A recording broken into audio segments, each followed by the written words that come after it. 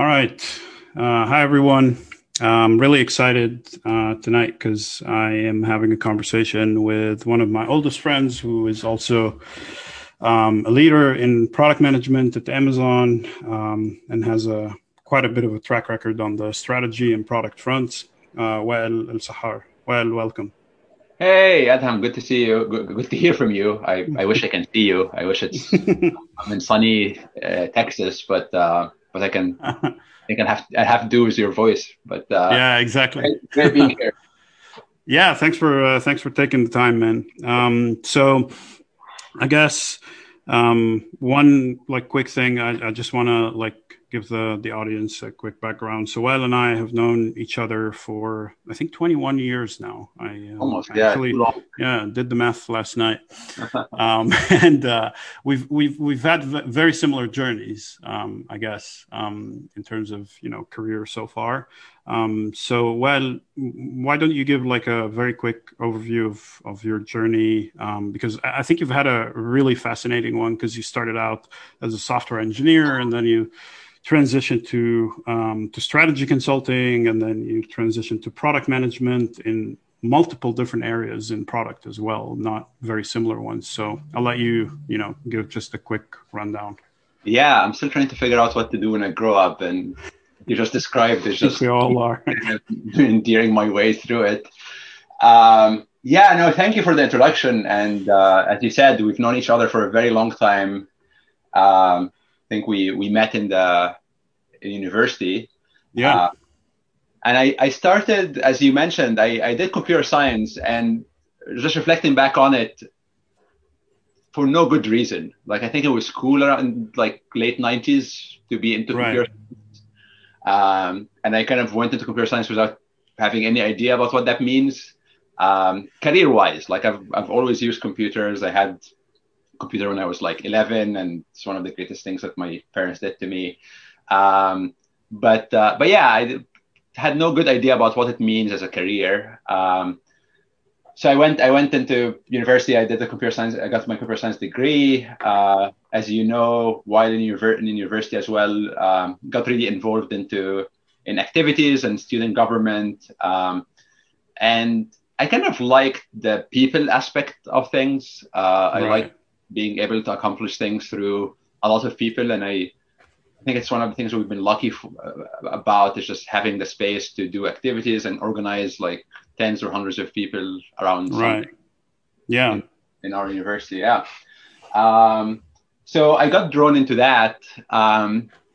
So when I left, when I graduated and I started working for IBM, I kind of had the option to be a software engineer, or there was this new thing around this time. IBM just acquired, I think it was Deloitte Consulting, right? Or sorry, PwC. And they are getting into the consulting business, and they're like, we can hire you as a business analyst. And I had Hmm. no idea what that was, but it I thought you wasn't. were an engineer at IBM. I didn't know that part. So the thing is, like, I basically said, like, yeah, sure, I'm going to be a business analyst. What I was doing day to day was actually kind of solution engineering, mainly Right. because I didn't know better. And I came to realize that everyone I worked with didn't even know better either. Like, they didn't know what consulting was. They just got the memo from like New York that Right. we're in consulting now. Yeah. Uh, but everyone I was working with was an engineer, so we basically just continued to do So engineering it's work. more like systems architecture and stuff like that. Yeah, solution like big scale solution design. Like around that Hmm. time, IBM, and I think it still is like mainly a hardware business. Like they're trying to sell like mainframes and P servers. Um, and basically they build a solution kind of business around it where I was part of the government solutions team. And basically that meant we go to, I don't know, like the border control kind of agency, Hmm. tell them like, we're going to build a system for you that will help you, I don't know, like control how many people are coming in and out and have analytics around it and so on. And oh, for that to work, you'll need to buy this data center from us, right? Right. So And that that was, was, I think, that phase was part of the big famous turnaround story of IBM from just being a hardware company to being a services company, which Lou Gerstner Yeah. led, right? Yeah, exactly. So, and Lynn Yeah, mentioned that, but yeah, that was one of the reasons I went to work for IBM. Is after graduation, I went to the army, and during that year, I read his book. right, Um, exactly. I and read it around the same time as well. yeah, Yeah, and I was very excited about the company and kind of what that means. And I mean, I'm being facetious, but the transition was happening. Like we were selling solutions, we were not just selling hardware. Uh, right. we were billing at a much higher rate, obviously. Mm, But but what was missing, and maybe I'm thinking about it in retrospect, is thinking about context and strategy and why are we building these things in the first place and what business problem right. are you solving. That wasn't part of it. That it was still kind of like the customer wants this solution. It was these particular specs, and we were just delivering that to them. Um, Interesting. I almost joined IBM at the same time. I think we would have been working in the same office actually, but yeah, I didn't. After all, I went to work for 3M at that time. that office was I worked in tons of offices around the world, and that office is probably one of the greatest offices I worked in. And no one can believe it now when I tell them like my first job I had an office with a view of the pyramids. Uh, Yeah, exactly. and it is true. Like the pyramids are right there, Sphinx is right Yeah, there. yeah, Uh, yeah. and you never think twice about it, like growing up there, obviously. But now looking Right. back at it, you're like, yeah, I was working like next. Yeah, it was pretty cool. I remember where it was. It was very strategically positioned. Yeah. Yeah, yeah. But then you Uh, went on to do like actual consulting later, the, like the, the, strategy consulting, right? yeah, so that's the thing. Like because I was at IBM and I had this kind of burning question about what does consulting mean? And every few months we have a big project, and someone will fly in from New York or from like Rome, who is like an actual consultant for IBM, and they'll come in and like do cool presentations. So I was really curious about what does it mean to actually be a strategy consultant. Right. Didn't know much about it except that there are a couple of companies that are the best in that space, a couple of firms. One of them is McKinsey, and I was like, okay, how can I go work for McKinsey? And everyone was just like, you need to have an MBA. I was like, Mm. okay, sure, let me go try to get one of those. Uh, Right. and that's how I ended up in Colombia. And after like a couple of years, well, after 1 year there, I was very lucky. I got the internship at McKinsey, and then I got the full-time offer. So I went back Right. there and I started working in the New Jersey office at the time. Um, Right.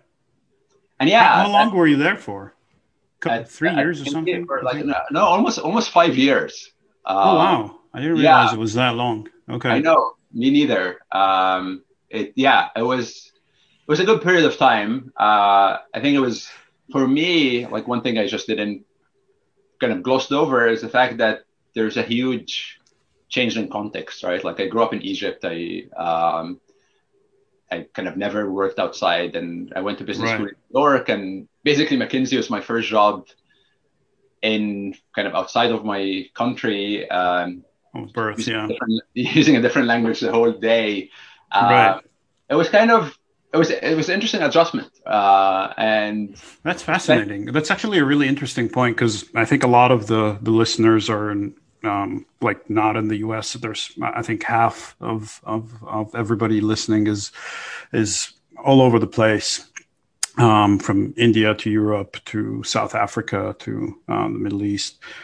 So I'm really curious how that transition was like because I went through a similar one, but I think mine was a little more staged. So how was it like for you? um, yeah, I mean, it was thinking back on it. It was a little bit what's the right word? Like it wasn't one thing or the other. And what I mean by that is McKinsey, like a lot of big firms in the US, are very diverse. So I Right. remember when I went through the interview loop, everyone I met was kind of not traditional, kind of what I expect to be traditional American kind of Right. person, right? Like there are a lot of people from all different backgrounds. So in one hand, it was kind of an easier transition. It's kind of the same transition that I talk to people about when I say like how moving to New York from Cairo is probably easier than moving to New York from, I don't know, like somewhere in the middle of nowhere Right. in the south, or like not middle of nowhere, but like a small place. Right.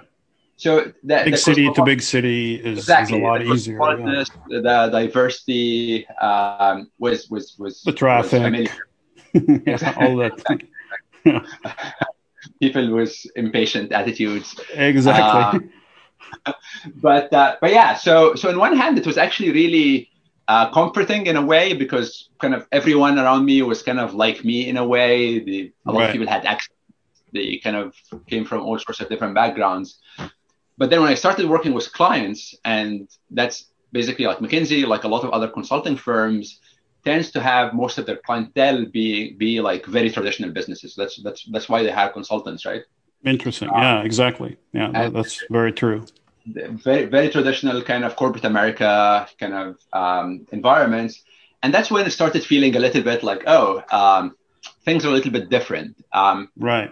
and they're different in like the small things, right? Like being able to connect with someone on something other than work, like talking Right. about people or like football and things that I kind of was aware of. I'm a curious person, but didn't grow up with.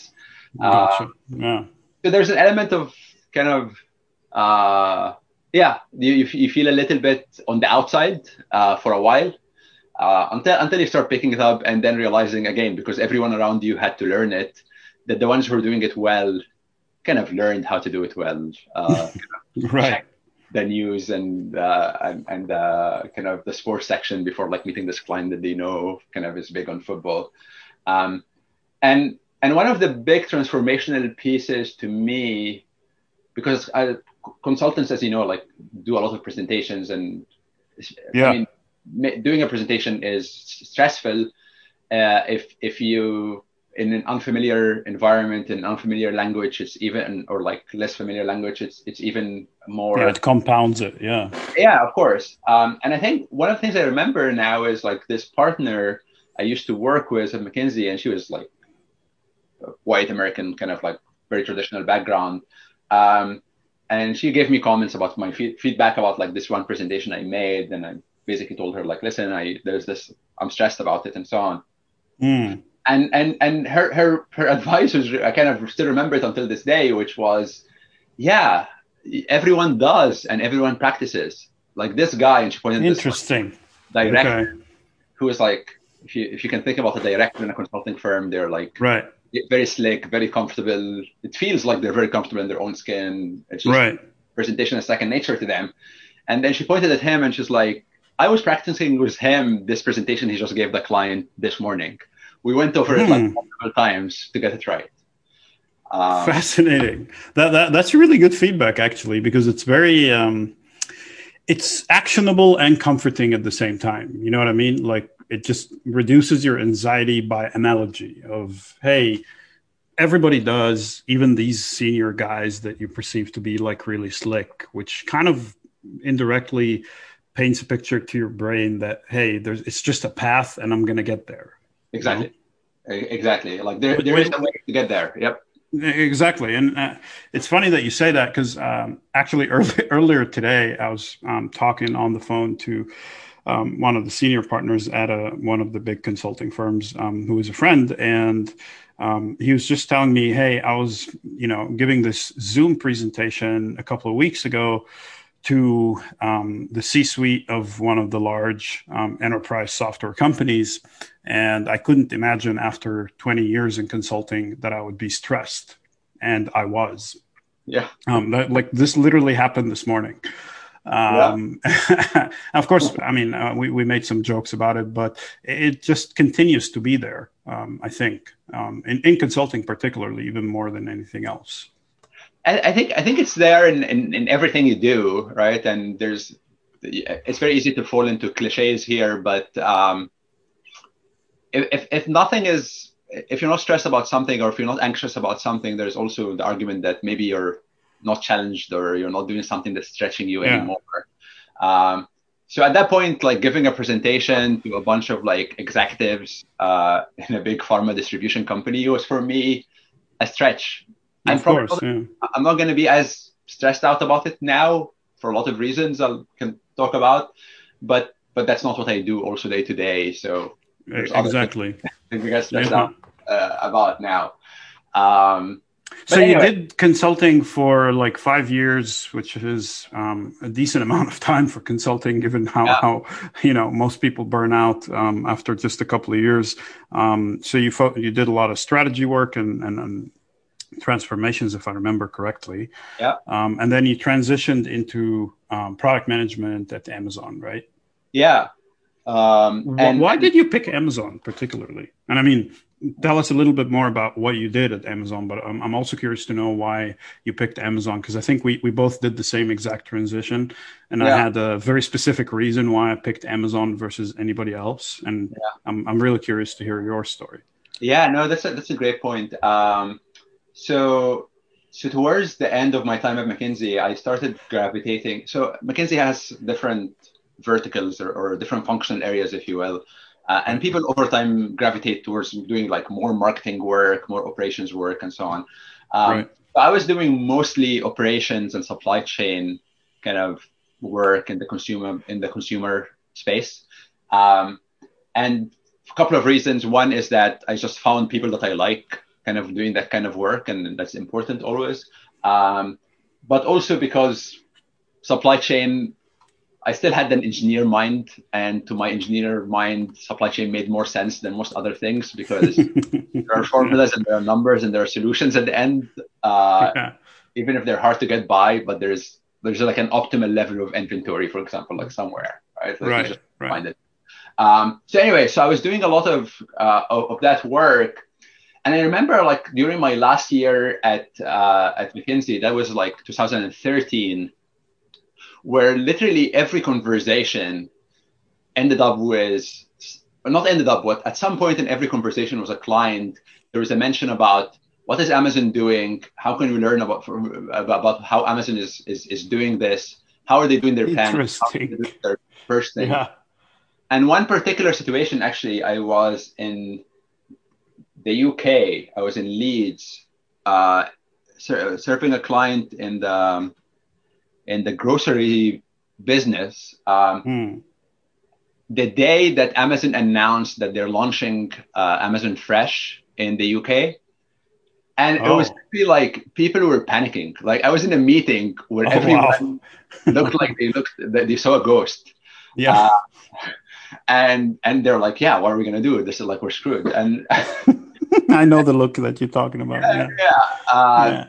So I was very curious, kind of, because that was happening. I wouldn't say I've done much, except that when someone reached out to me from Amazon saying, we want a product manager who understands supply chain, and it sounds like we want someone who has a tech background but understands supply chain. Right. I was like, yeah, I'm going to talk to you. And they even like offered me a role that I wasn't interested in. I told them, no, I want to do something else. And Amazon at some point, like, it's a hit and miss. It's a big company now, but like usually recruiting is very good at finding the right person and then trying to find them the right role. Right. And that's precisely what happened with me too. Yeah. In my case, they found me this great role that I was so excited about. And we can go into it, but to answer your question, that was the reason. And I remember, in the interview, I got asked the question, like, why are you thinking about Amazon? You seem to be doing well. And my point was, I read a lot about kind of early Silicon Valley kind of history and people who built big companies and did good things. And there was always a connection to like Xerox or like Bell Labs. Right. Yeah. In the 70s. And for me, Amazon felt like that for the internet and the e-commerce and the e-commerce. That's a really good point. Yeah. I wanted to be there at least at some point to just get some of that kind of knowledge. I think that's a brilliant point, actually, because I think it articulates very well how a lot of us feel without knowing exactly what to call it, right? Like a lot of us end up gravitating towards technology, particularly feeling that, hey, there's something interesting there, but we don't know exactly what it is. But I think I really like the way you put it. Like when you read history of early Silicon Valley or early technology in the US in general, there's always a connection to Bell Labs. Like Bell Labs was really at the very center of the vast majority of things that we take for granted today. And right now we're living in this golden age where you have a few Bell Labs actually, right? Like, and Amazon is probably, I mean, I'm biased, obviously, so I'm going to call it the most important of them. But it's definitely one of them, and that's a really good way to put it, because I think at the end of the day, people who are like generalists or like problem solvers, etc., they just tend to gravitate towards areas where there are the hardest problems to solve, right? And actually, that very same person that I was telling you that I was talking to this morning about presentation stress once told me a couple of years ago, I think the reason we're all gravitating towards technology versus, consulting, for example, a few years ago, is because this is where the hardest problems are now versus a decade ago where, most of the hard problems were management problems in corporate America. Yep. So yeah, no, that's a really brilliant point. So you started with Amazon and you started as in product, right? Yes. I was a principal product manager, and I think this is one of the things that you probably kind of want to talk about, and or like your audience would be interested in, about what does it mean to be a product manager. Yes. Well, I mean, I kind of had an idea. I think I read a couple of books when this was a thing, and I was thinking about the interviews and so on. But for me, when I got hired, without exactly knowing what a product manager does, but people saw something in my interview and my experience that they were like, he can do that job.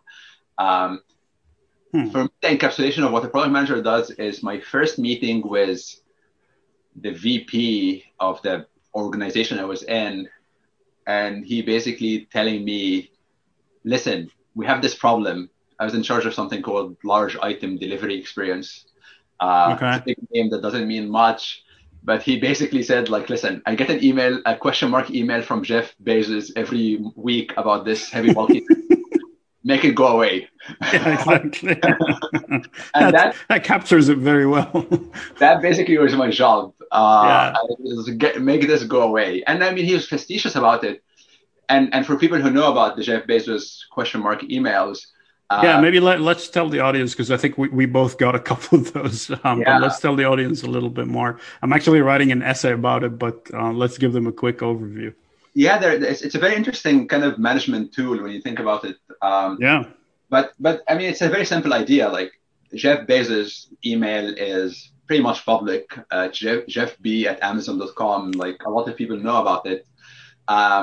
And a lot of people write him, basically suppliers, vendors, customers, to thank him for things, but mostly to criticize things that happened with their Amazon experience. It could be like a late delivery, someone who's rude on customer service call, or whatever. And you can imagine, like, Amazon has like millions of customers. Jeff Bezos probably gets thousands of emails. I have no idea what the actual number is, but it's a lot of emails. Right. But he and his staff actually go through the emails, and what they do is they try to kind of think about themes and try to see trends in those emails. And when he starts seeing things that kind of is recurrent or is indicative of potentially systematic issues, exactly. What he does is just simply forwards the customer email verbatim and adds a question mark on top, which the subtext of that question mark is, why is this happening? Give me an answer really quickly. Give me an answer, why is this happening? And tell me how this is not going to happen again. And that's probably like my early learning was answering the email by saying, like, here's what happened is not enough. Right. Like, well, how is this not going to happen again, or to other customers? Right. Yeah. No. It's a very very fascinating management style, and I love it because it acts as a forcing function for the organization to think deeply about structural problems versus like individual incidents. Um, and I personally had a couple of those as well. Actually, I had the bigger one happened like I think maybe a month after I joined Amazon, where I got an email from my boss, which is just a forward from an email that Jeff had sent him. And it was quite an intense experience. But yeah, I'm going to write a separate essay on that. So you were saying about the question mark emails. Your boss was telling you that make those go away, and that's essentially what the product role was like, right? Well, I mean, like one cynical reading is that let's make the boss happy. But what's more important in this case is that the reason Jeff Bezos was forwarding those emails is that we were creating customer pain, Right. and the point was make the customer pain go away, right? Exactly. I think that's a really good motivation, and I think motivation is always important for a position or a role or a particular kind of job. Um, but I think this is one of the great motivations of being in product management, which is there's something that is broken, something that's not right, and Right. you go on the righteous kind of campaign to fix the world, right? Like product Right. management Exactly. have that drive sometimes. But Um, I think there's another angle to how you described it that is also very relevant to product management, which is that like generalist kind of like general athlete kind of mindset, right? Like make the problem go away or make the situation better or whatever. And it's not really like a prescribed role, right? Like you just whatever it takes, you're going to jump into it and dive deep today in supply chain, tomorrow in user experience, and the day after you're building a financial model to understand the financial impact of this. that's You such a know what I great. mean? Yeah. And this role, I think there's a lot of kind of stories in this role about what exactly you're saying.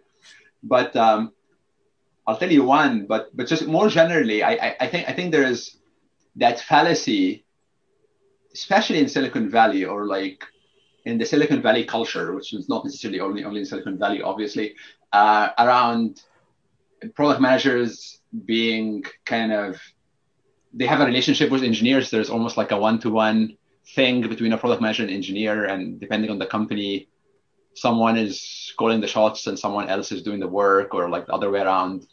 And we can debate all of that, but the engineering and problem for and a challenge for a product manager is that engineering is a hammer, right? Right. And the quote about like when you have a hammer, everything looks like Like a a nail. nail. Yeah. That happens all the time in product management, and you get people who are always trying to build systems or build a better product in order to solve the customer problem.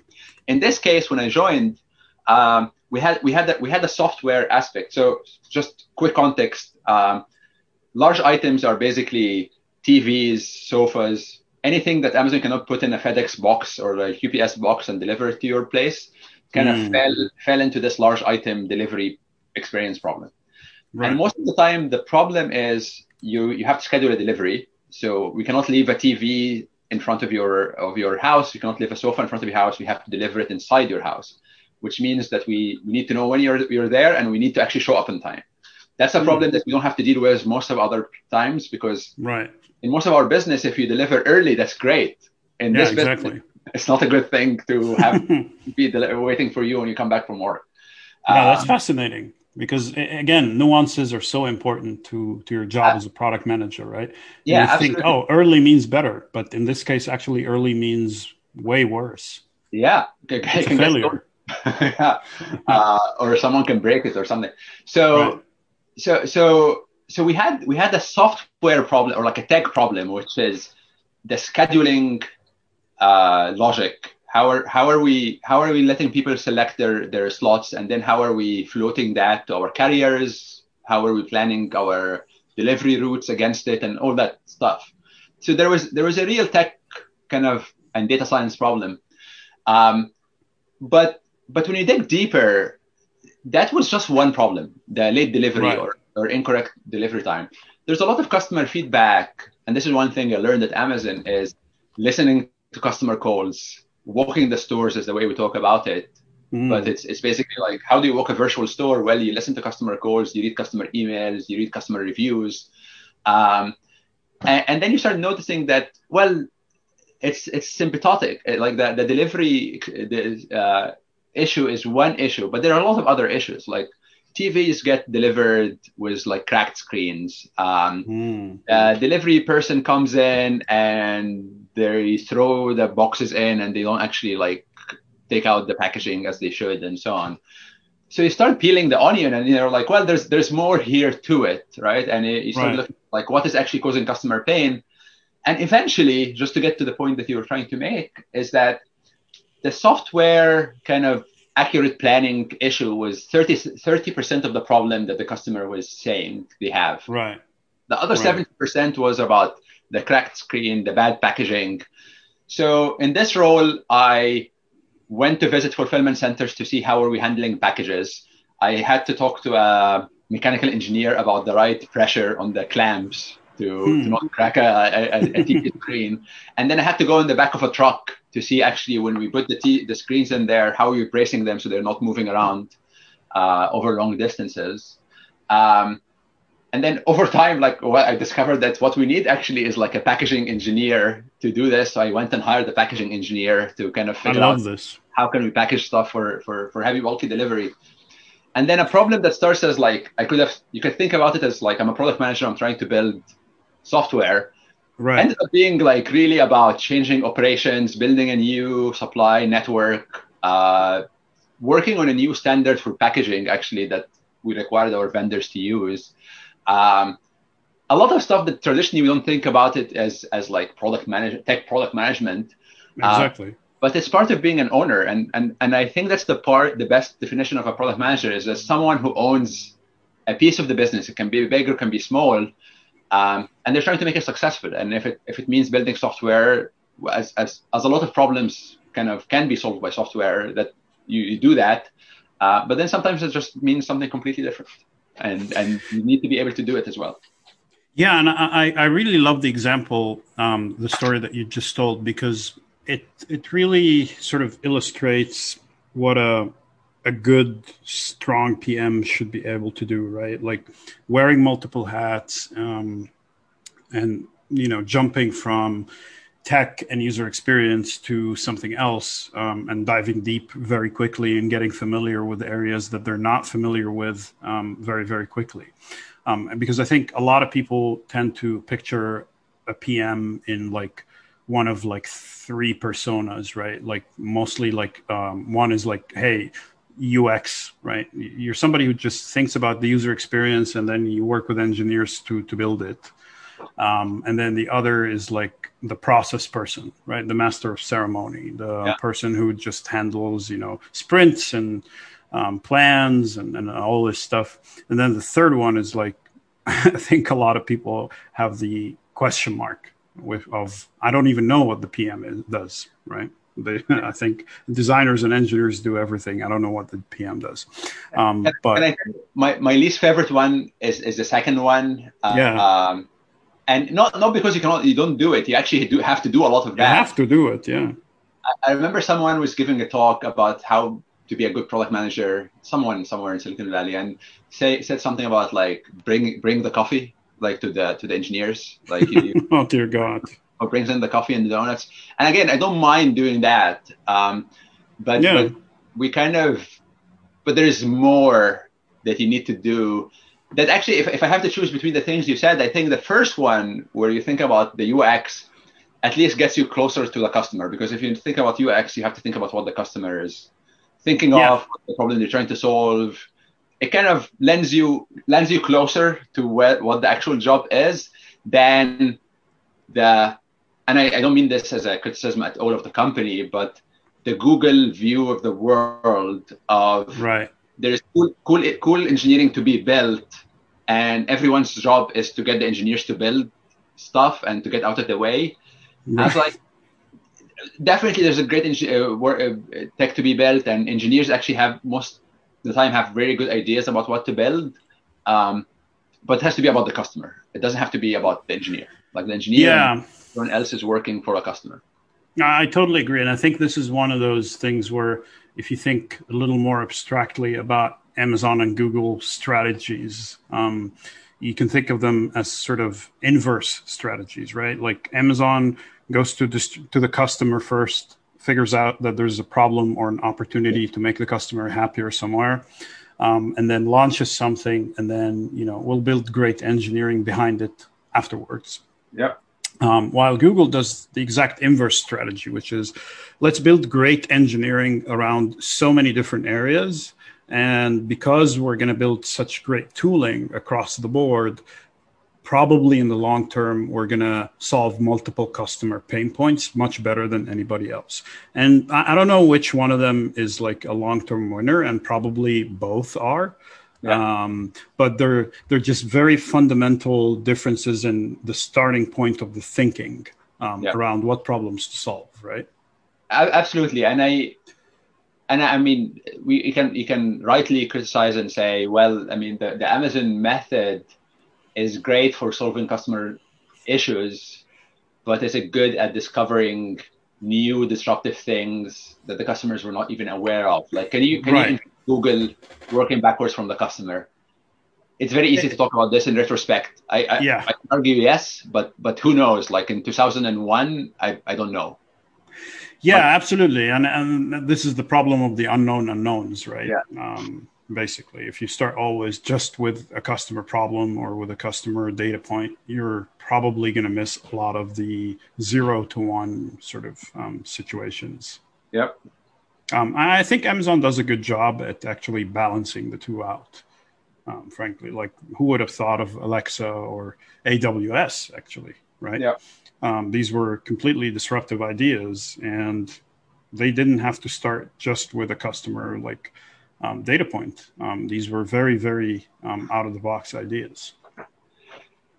Yeah, absolutely. And I think the we this is a long topic, but I think this is where Amazon as a capital allocator, as a big Exactly. Yeah. VC fund really comes in, where we do a lot of those bets, and some of them famously fail, like the Fire Phone. Fire phone. Uh, Yeah. so that's what gets missed in some of those discussions, is that yeah, Right. you place bets, you work back from the customer, and then you place bets, and some of them work, some of them don't. And but overall, yeah, And Jeff they do a talks good about job. this very openly. Like I've seen multiple videos of him on YouTube, and I'm talking about, hey, we make these bets, and some of them fail, and actually many of them fail, Yeah, yeah, and that's totally fine. yeah, But I want to pull that thread a little bit more because I think it's a fascinating topic for anybody who hasn't worked at Amazon. The concept of being a giant VC fund, and the PR FAQ and process, and the openness to these ideas, like within the culture of the company, which I think is something that a lot of people can learn from. So do you want to tell us a little bit more about what like the ideation process and the PR FAQ concept is like at Amazon? yeah, absolutely. So Amazon is a company of few processes, and it's one of the Exactly. biggest adjustment for people coming in, especially expecting coming into a big company. Like I remember when I started at IBM, there was an IBM method for everything. Like there was the Yeah. IBM signature selling method, and you downloaded like a white paper to figure out how to be a salesperson at Right. IBM. Um, but then you come to Amazon, and we're like, I have no idea what's the process for this. Why don't you kind of invent it? Yeah. Um, Exactly. which is just a function of like how quickly the company has been growing, especially over the last few years. Right. But the one process, and I would say like maybe there are two, but like the one process that is consistent across Amazon actually is the working backwards process, and it's a very lightweight process, but it refers to how do we build new products, Yeah. and the working backwards comes from working backwards from the customer. So we build new products by working backwards from the customer. Um, and there's been a lot of coverage. I'm sure people have seen like articles written about it. But at a very high level, as a product manager, my first goal when I'm trying to think of a new thing to build, or I have a hypothesis about what we need to be investing in, is to write something called the PR FAQ, which is a press release and frequently asked questions that goes with the press release. Right. And it tries to force you as a product manager, or anyone, actually, not a product manager, anyone can write a PR FAQ. It tries to force you to say, in 2 years, in 1 year when I launch this product, what would a press release for that product look like? What would a news story about this product will look like? Exactly. And it's such a forcing function to get out of your head and what is cool for you and what you're fascinated about in tech, and talk about how a customer, a regular customer, will talk about your product. What is the quote that the New York Times or the Wall Street Journal, like in their pre kind of tech is bad days, would write about your product? It lets you actually get out of your own head and get out of your own kind of inside baseball things that you're thinking about all day. And just think in the kind of put yourself in the shoes of the mom in like Madison, Wisconsin, who is busy and trying to buy something, and we're building this great feature for her. Right. And just for the benefit of the audience, so the way it works is you write like a 1-page press release that is like, at this day, Amazon has released this particular feature or this particular product, and here's what it does. And there's a few quotes from customers or people. So you pretend like you're actually writing the press release of the product you just built a year from now or 6 months from now or whatever it is. And then there's like between 2 to 5 pages or something of frequently asked questions, as in you also pretend like you're being asked questions and try to anticipate what the questions are going to be. And some of them are going to be customer questions. Some of them are going to be internal questions, etc. And this whole like write-up is basically, like Wael said, like a forcing function for you to think. And also it's the tool that you go and pitch with. So you could be a product manager or an operations manager, or anyone really at Amazon. And that's the beauty of it. Anybody can just go write a PR FAQ and go present it through like certain channels about a new idea or a new product that they want to build. Yeah, exactly. That's it. And when I said the working backwards method, that's it also. Right. Right. This is the one thing we consistently pick a product. It's the only process, really. Yeah, exactly. There's a PR FAQ about Alexa. There's a PR FAQ for AWS, and then there's a PR for every small thing. But it goes. It's a great document because you can go back. The other thing is like you cannot run away from it. So what happens in a lot of big projects is that you start wanting to do something, and then things change, people change. And then you end up doing something completely different, and then it doesn't work, and then you don't know what decision was wrong and what happened. And the PR FAQs are great because you can go back and say, like, here's what we intended to build all along. Are we tracking to it? Are we away from it? You cannot hide from that. That's just exactly there. Yeah. And the fact that it's also written in like vertical document format, it's not a presentation, it's not PowerPoint slides. I mean, these are pretty much banned at Amazon. Also forces you to actually read and think very, very thoroughly of the problem and not hide behind like good visuals. You know what I mean? Or good presentation, right? Like that. Yeah, exactly. I write as someone who maybe is comfortable presenting, and another person who maybe English is not their first language, or they're very uncomfortable presenting in a big group. Doesn't matter. Like they'll spend the time, they write the PR FAQ, and if it's well thought out, it will stand on its own. Exactly. And it democratizes it quite a bit. Yeah. I think so. I mean, in a world where a lot of people are talking all the time about hearing different voices and allowing different opportunities, I think we need to think about the mediums and the tools and the mechanisms, and I think mechanisms like this one, where you take the person out of it and make it about the merit of the idea, is very powerful in that sense. 100%. It just takes out a lot of the noise And it makes the conversation really about the idea, the data, the hypotheses, and no influence by presentation skills or visuals or any of that stuff.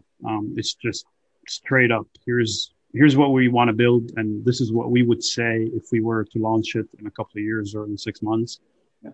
And this is the questions that we think the customers is going to ask, and how we would answer them as well. It's a brilliant process, I think, and the brilliance is in how simple it is as well. Yeah. One of the best benefits of it also is like, and this happened to me a few times, is you get excited about something and then you sit down to write a PRFQ and then you realize that there's no way the customer will be excited about it. Like there's nothing to write. It's happened to me so many times. Exactly. Because you realize like, yeah, you're excited about it, but like customer doesn't care. So maybe you like don't spend time on it. Spend time on something the customer cares about.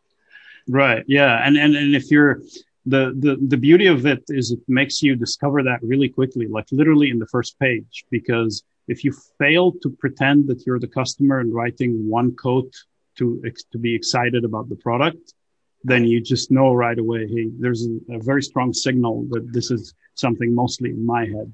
Yeah. You know? Yeah. So you did product management at Amazon. I really want to pull the thread of one thing around this generalist sort of role, right? Especially in the role with a large item delivery. Do you think that the years you spent in consulting, which is basically the ultimate generalist machine, right, prepared you to be better at being a product manager, especially in solving problems beyond just like UX and stuff like that? Or do you think that the impact there was incremental? Yeah, it's a tough question to ask because it has to presume that you think you're good at it, at what you're doing, and who knows?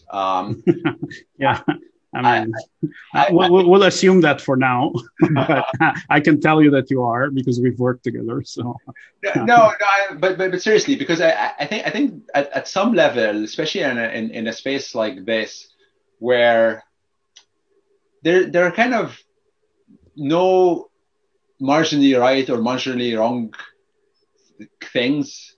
There are clearly right and clearly wrong ideas, and I didn't have a lot of experiences where I did things that are clearly wrong that at least I haven't learned from. So right. I think I'm not terrible, but there's always a space where like maybe I could have been better if I had kind of more UX experience or more like engineering experience. So that's the piece I'm referring to. So it's not absolute.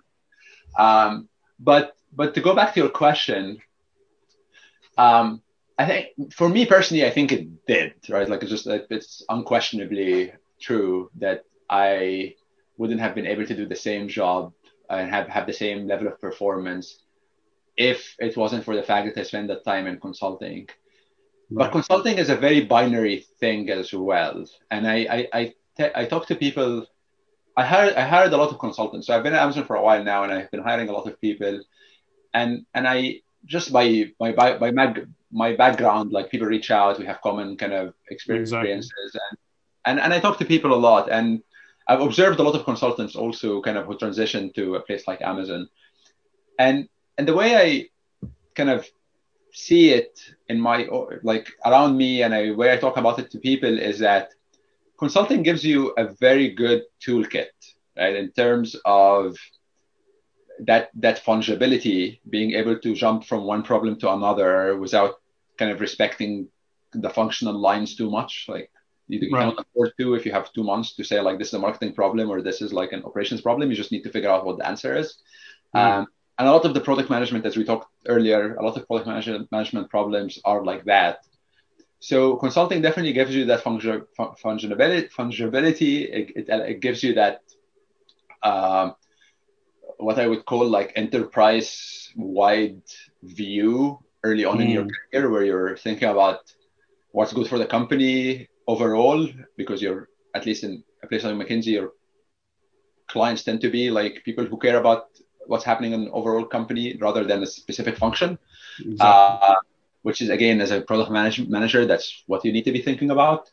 And it gives you some hard skills around analytics, being able to think in data and being able to use financial information kind of effectively. And then finally, communication skills. And when I say communication skills, I'm not talking about how to make a good PowerPoint presentation, although you get better at it, of course, at consulting, but what underlines the good PowerPoint presentation, which is the synthesis, essentially. Exactly. The top down kind of communication style. You start with a general idea, like a governing idea, and then you start like breaking it down layer by layer. It ends up being also a good way to talk about things, even if you're not making a PowerPoint presentation. And that's a good skill, like regardless of where you go, it's probably a good skill for life. So you get some of those skills out of consulting, but what happens when you go to a place like Amazon specifically, or to do product management or something like it in general, is that there's almost like a bright line that comes about where you decide to either take your skills and become an owner. So as a consultant, you're consulting people. You're at the end of the day, you're making recommendations. You're not doing anything yourself. You're making recommendations to others who can make decisions. Right. And people who are able to quickly understand that now as a product manager or now as a kind of operations manager or whatever, I'm the one making decisions and I'm using those tools to empower me, not to empower someone else mainly, are able to be very successful versus people who stay in that counselor role and kind of present information or present data in a way where there's no decision being made. They're trying to influence someone else to make the decision. Because in an environment like where we are, it can come across as like you're not trying to put yourself out there. You're not trying to take risks. And that doesn't work. Like as a product manager, like at the end of the day, I don't care what you are. Like you're responsible for what comes out of the product. So you might as well make the right decisions rather than try to convince others to make the decisions for you. There's a completely different level of ownership for sure. Yeah, and really, I think I say it's as simple as, but it's hard, I know, but it's as simple as a mental switch, right? Some people have that switch turned on and they realize there's no one to advise here. It's me. I'm making decisions, and they're able to use all that good experience they got from consulting to move ahead. Or people who cannot switch out of that mindset and continue to be in this kind of, what I'd like to say, like horizontal influencing kind of mindset, where I'm trying to get other people to do stuff. I'm trying to kind of work the organization, which just most of the time we don't have a lot of time for that. Yeah, no, I think I would totally agree with you on 100% of the things you said. I would add on my end at least two things to that. One is problem solving ability, right? So I think you touched on that when you said, like when you mentioned fungibility, but just the ability to define problems and break them down into pieces across different areas was something that consulting sort of beat into me very, very well. And I personally like to mention always that defining the problem is usually the hardest part. Knowing what the right question to ask is, and then finding the answers is quite often more of a mechanical effort, despite it being sometimes like very difficult and very tricky, but it's still like a matter of effort and resources more than a matter of thinking. Yeah. So that's one thing that I think consulting was also very helpful to me on when I transitioned into the world of product. And then the other thing, which sort of, overlaps with the communication piece that you mentioned, is just being able to influence others, which I think product managers have to do a lot of that, especially in large organizations versus like startups, because you work across like teams that are, they own parts of the problem, but they don't report to you, or they don't report even to your boss, or they belong to a completely different organization within the same company. And you want to convince them of your vision or of that you have a real customer problem, etc. And that when you're very well trained on defining problems and then communicating them in a top-down fashion, it helps a lot as a product manager to have that kind of skill set, I think. Yeah, absolutely. Yeah. So one thing I know a lot of people are very interested in, because I get questions about it literally every week, is what makes a good product manager. So I thought maybe you can touch upon like just a story, or even like whatever, however you want to structure it, like the best product manager you've worked with. Um, I remember you telling me about a couple of them back in the day, but what makes like an ideal product manager? You lead a large team of product managers and actually people who manage product managers as well now, and you started as an individual contributor, and now you lead a fairly large team. So you've seen it across the board. So I thought if you have a couple of stories to share there, that would be great. Yeah, it's a good question, and it's a good one to reflect on. The one thing that jumps right away is that there is no type. Like the Hmm. give you a couple of examples, and they probably have very little in common between them as people in terms of background and so on. So having had this whole discussion about consulting and kind of different ways you can start into get into product management, there is not one way to be successful. But just before getting into it, I would say in kind of if you didn't get it in everything I've been talking about, and I'm trying to synthesize it well, there is that sense of ownership that is for real, right? Exactly. That you Yeah. need to have, right? It's very easy.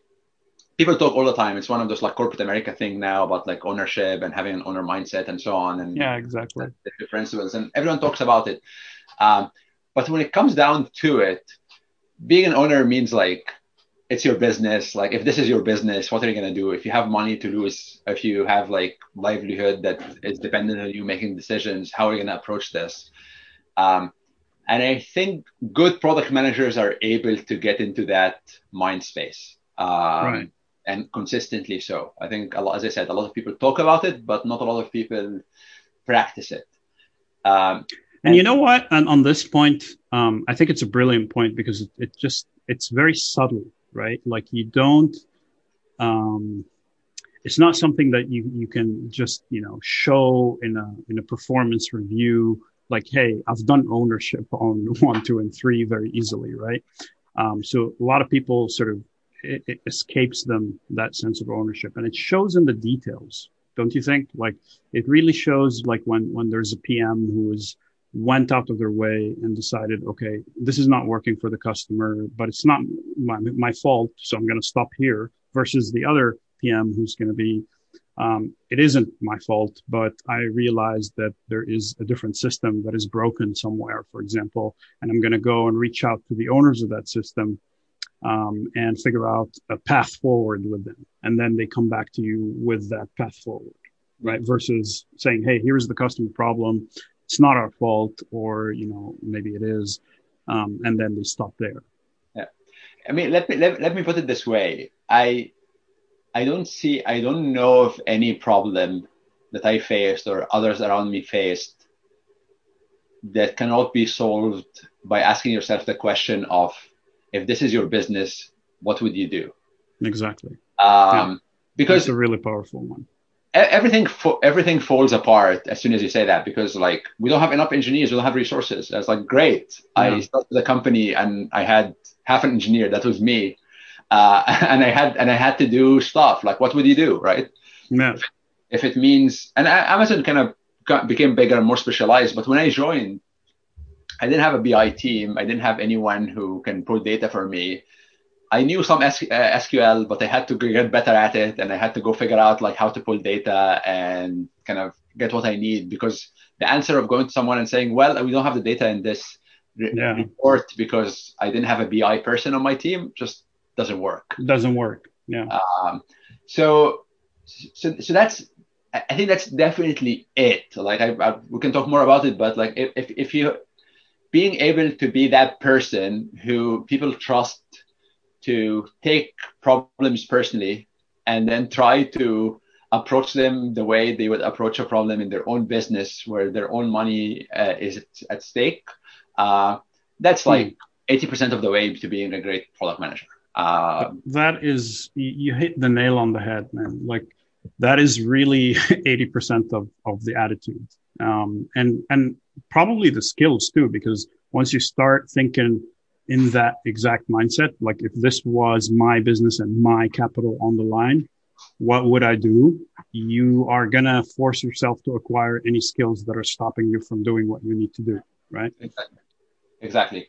And I mean, I'm sure there are some level where if I'm working on Alexa like Core AI and there's a problem with voice, kind of the algorithms for voice. Well, of course. Yeah.